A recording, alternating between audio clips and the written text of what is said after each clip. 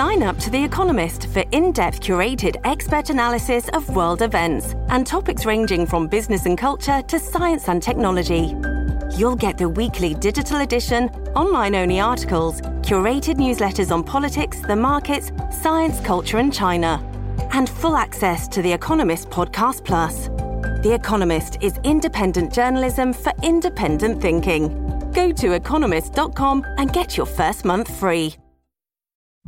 This is the John Oakley Show podcast. Topics worthy of discussion for Pizzaville. Dial pound 3636 with Kevin Gaudet, Elissa Freeman, and Lindsay Broadhead. As we were joking just before the break, we've nary talked about the teacher strikes, the rotating strikes that have now been ratcheted up with intensity and frequency. And anyway, here we go. Let's get into it because the elementary teachers say as of next week, they're going to hold province-wide one-day strikes in addition to cherry-picking certain boards. And so you might have a double whammy in any given week. I believe in the Toronto board, that's going to happen next week with 2 days at the elementary level being off for strikes. As they increase the intensity or frequency here, I'm wondering about the effect it's going to have primarily on parents because it's disruptive to their lives. But is their anger then going to be directed towards the government or would that be towards the unions? How do you sense it, Lindsay? Well, so far, the teachers have done very well at getting public sentiment, I think, and support. From a communications point of view, and I'd be curious to hear from my colleagues here on this as well, but I think it was a miss for the teachers to say that they weren't going to do the grading and the comments. And I now think it's potentially a miss when they've included teachers within hospital care. Only because these are things that could be mitigated in other ways, and the teachers may be losing that edge of approval with the major segments of society, frankly. So I do think if they cruise as they are going to go, the blame will be still pointed towards Lecce and the government. And it's still on the government to right-size the issue and the negotiations. However, if the teachers get too brazen and emboldened further, it could flip. When you talk about it being a miss, and I know, Kevin, you were in high dudgeon talking about... You can predict where I'm going to go. Well, the report cards, I wanted to get to that again because I thought, you exhibited an inordinate passion when it came to... Inordinate? Yeah, vilifying the teacher. Well, beyond your usual stuff, I mean... Uncommon. Lindsay, I mean, are you talking about this from the point of view of a strategist, or you got your ear to the ground and you're actually hearing some rumblings amongst parents, parent groups, and that kind of thing that they're disaffected by? Look, I'm a parent. A lot of people are parents. Yes, there's inconveniences. I personally sit on the side of politics that are in support of teachers. And we can go on about that forever. But you lose your edge from a communications point of view if you start to take advantage, or if there's perceptions, more importantly, that you're starting to take advantage. To date, I think the teachers and the unions have done very well because they have important issues on their side other than salary, right? So they have done very well at aligning themselves with parents and the issues that parents care about. But as I said before, when you start to chip away at what your core argument is or what your core issues are, and you confuse the public by adding in these other elements, that's when you could potentially lose your support. That brings us to Kevin Gaudet. I mean, on the report card thing, Lindsay said, and I think correctly, that was a miss on the part of the teachers, that, they're handing off to the principals and the principals can't complete it and the Toronto board doesn't send anything home. And the progress of your kids in school is one of the fundamental things that a parent wants to know. That's an information gap that they're fostering upon the parents here. So, Kevin, I mean, maybe you want to repeat what you said a couple of weeks ago that was... Well, I'm probably calmer today than it was a couple of weeks ago. Come on, Kevin, let's go. Because Bring it back. I remember the day we got it was the exact same day I received the notice from the TDSB telling me I wasn't getting, my daughter wasn't getting a report card. So they don't get fall report cards anymore. They get progress reports, which basically are useless. And now we don't get one in February. So there's the earliest prospect of a report card for my daughter literally is the end of the school year. That'll be the first time we get a meaningful report card on my child will be at the end of the school year. And if there is anything a teacher is supposed to do, a school system is supposed to deliver, aside from the education inherently, it's reporting on that education, and they're failing in that duty. And now, if the government handled this properly, I think there's a tactic the government can undertake, which is now we have a choice because the coronavirus, SARS blew the provincial budget out of the water. It just did. It cost billions of extra. There's no reason to believe this is going to be any different, if not worse. And now the government's going to have a choice between giving more money to greedy teachers or looking after your health care. Now, take that as a binary decision. Well, yeah, there was another one I would add to the list last week when you had Mayor Brown up in Brampton claiming that there were people dying in the hallways, and it was well documented. You know, the data that came out through the CBC about the number of hospitals in the GTA, 5, I guess, of the major hospitals were more than 100% capacity for like 6 months of the year. In some case, I guess it was a full year, and hallway medicine, people dying in the hallways when you've got teachers angling and won't back off on a 2% increase, and they're making that a sticking point. Meanwhile, people dying in the hallways because we can't address the needs, the immediate needs in triage. I don't think there's a choice there for a lot of people. I canvassed them on the air, and they were all calling, saying health care is the priority here. So, I mean, are the teachers in a way, and again, pushing the envelope further here with the strikes now, and it's going on and on and on. Maybe they're starting to lose popular support, Elissa. I would absolutely agree with that. And I think that Lindsay brought up a great point in that, you know, not handing out report cards sort of became a line in the sand. And, you know, their whole narrative from the very beginning has been, it's all about the children. It's all about the children. Well, this is not about the children. And taking extra days a week in order to have a strike is not about the children.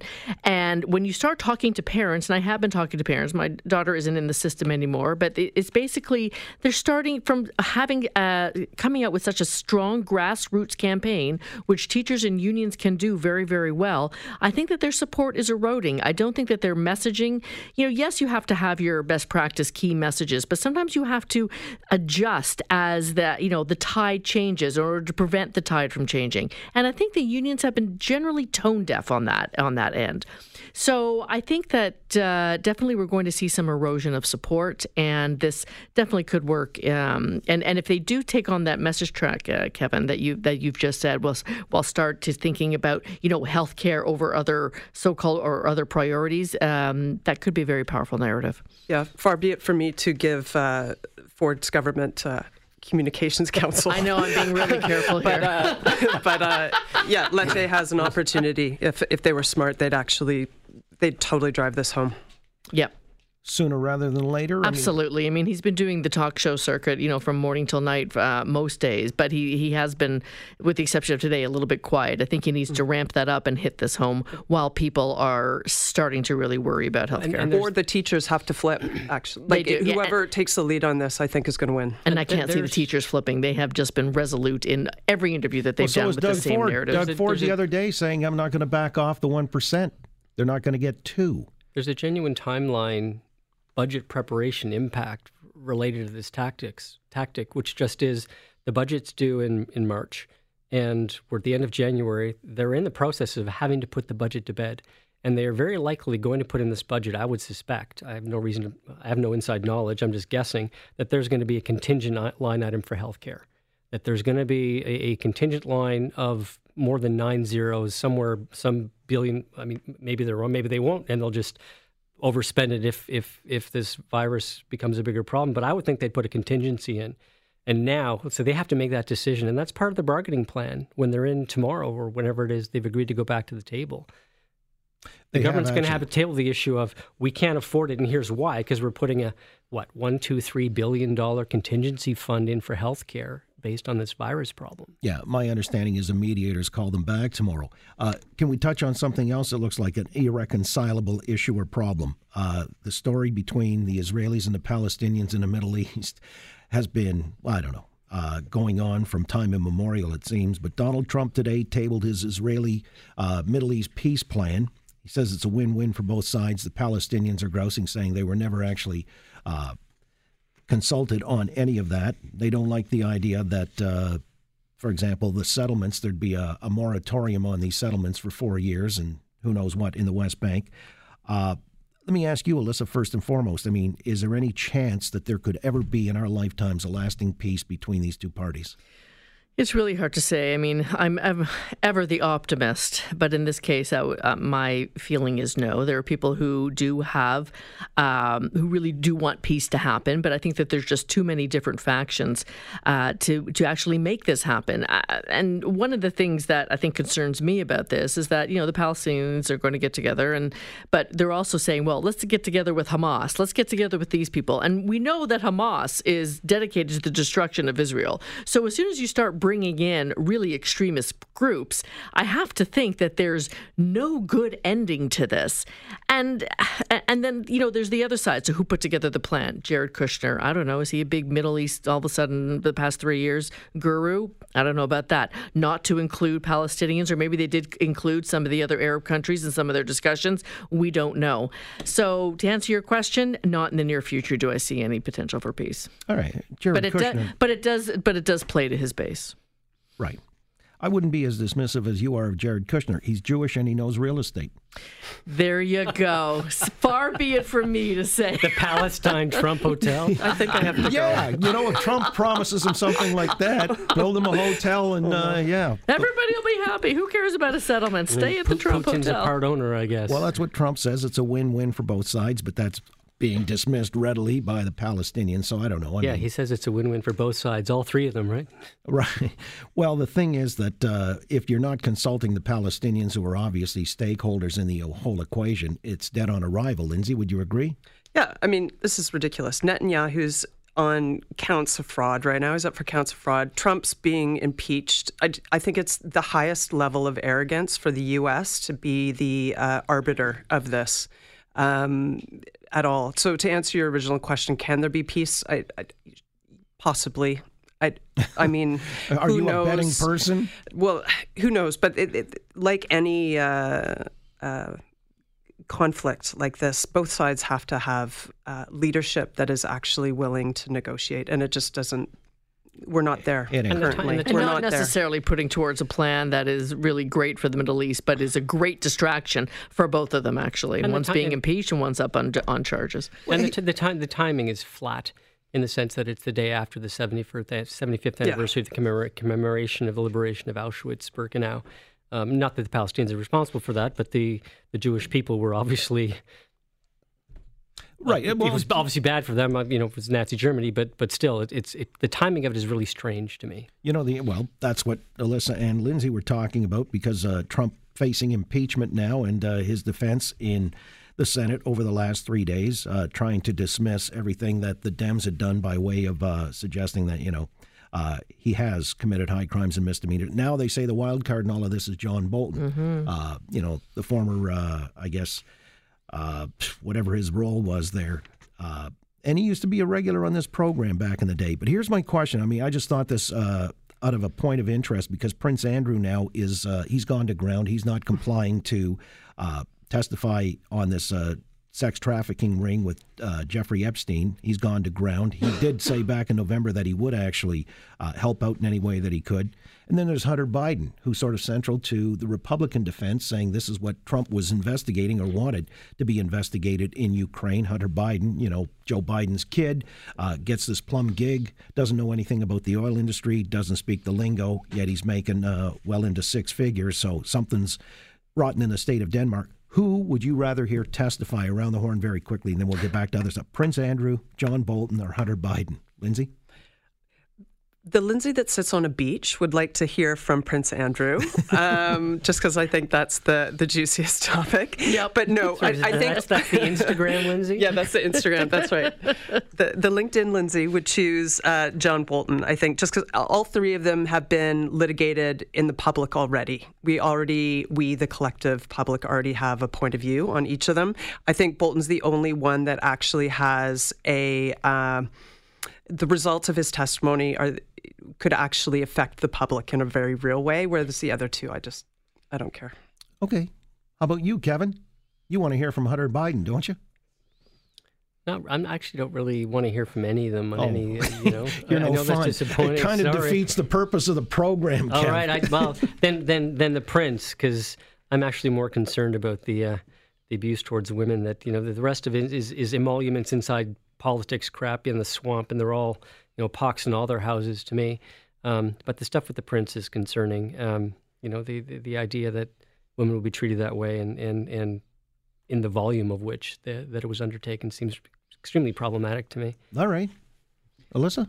Pop culture, Elissa? Prince Andrew all the way. Wow. Absolutely. Really? But and then we can ask Megan what she thinks. Media expert. Well, she was just the distraction up until this point. So now we're back to the prince. We can talk about that too. But I'm also interested in John Bolton because he's taking a very interesting strategy here. He's not being allowed to testify, but he's thinking, I don't need to be asked to testify.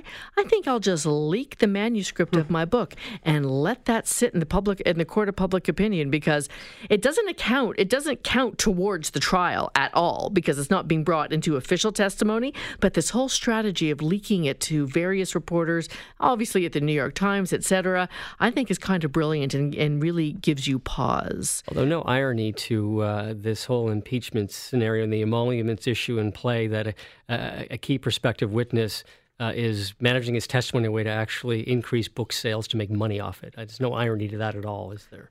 Well, you know what? Because that makes him so much better than his allegations against the president. Yeah, well, listen, first of all, I don't know how big that book would sell anyways. However... It's not the book sales. It's the $10,000 to $20,000 an appearance to give a speech on it. And you know what? I'm all for everybody, being able to make a living. But I still Except think... for Trump, I guess. I still think that... Well, I think he still does, actually. But, I just think that he's taken a clever route to getting a message out, which people are starting to pay attention to, and are causing, Trump's lawyers to backpedal in order to present, to reconsider their case. So let's see how that plays out. I'm not sure how that works, because I saw Dershowitz yesterday. He says this doesn't even meet the standard of blah, high blah, blah, crimes. Alan Dershowitz. Okay. Well, no, that's good, because you're dismissing him outright. But he's normally a Democrat, Dershowitz. Right. So that's what makes him why, interesting. waffler, bang, this side, who's my friend, this way. Yeah, forget it. Let me go fly on Jeffrey Epstein's plane and just get away from everything. Yeah, he lost all credibility with me. Was he on the plane? Oh, yeah. Oh, I missed that. Well, that's the claim. The claim is that he was also a participant in this, which is why maybe she wanted to hear from Prince Andrew. Because I think that brings down the whole house of cards. It could very well, including, some in the Dem establishment. But let's talk closer to home, because I've got a last issue here, a topic worthy of discussion, and it's this Conservative leadership race. We had Peter MacKay on yesterday. Aaron O'Toole answered later in the day. He was out in Calgary before a well-heeled crowd.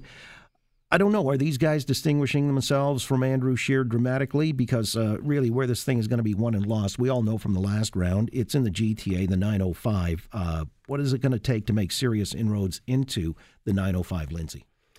I'm disappointed because over the last month, I thought the Tory party was going to actually change.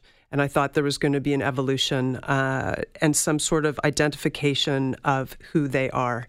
And I'm not, particular about which way they went, but I think that discussion is a very healthy discussion for that party. In fact, all parties to have.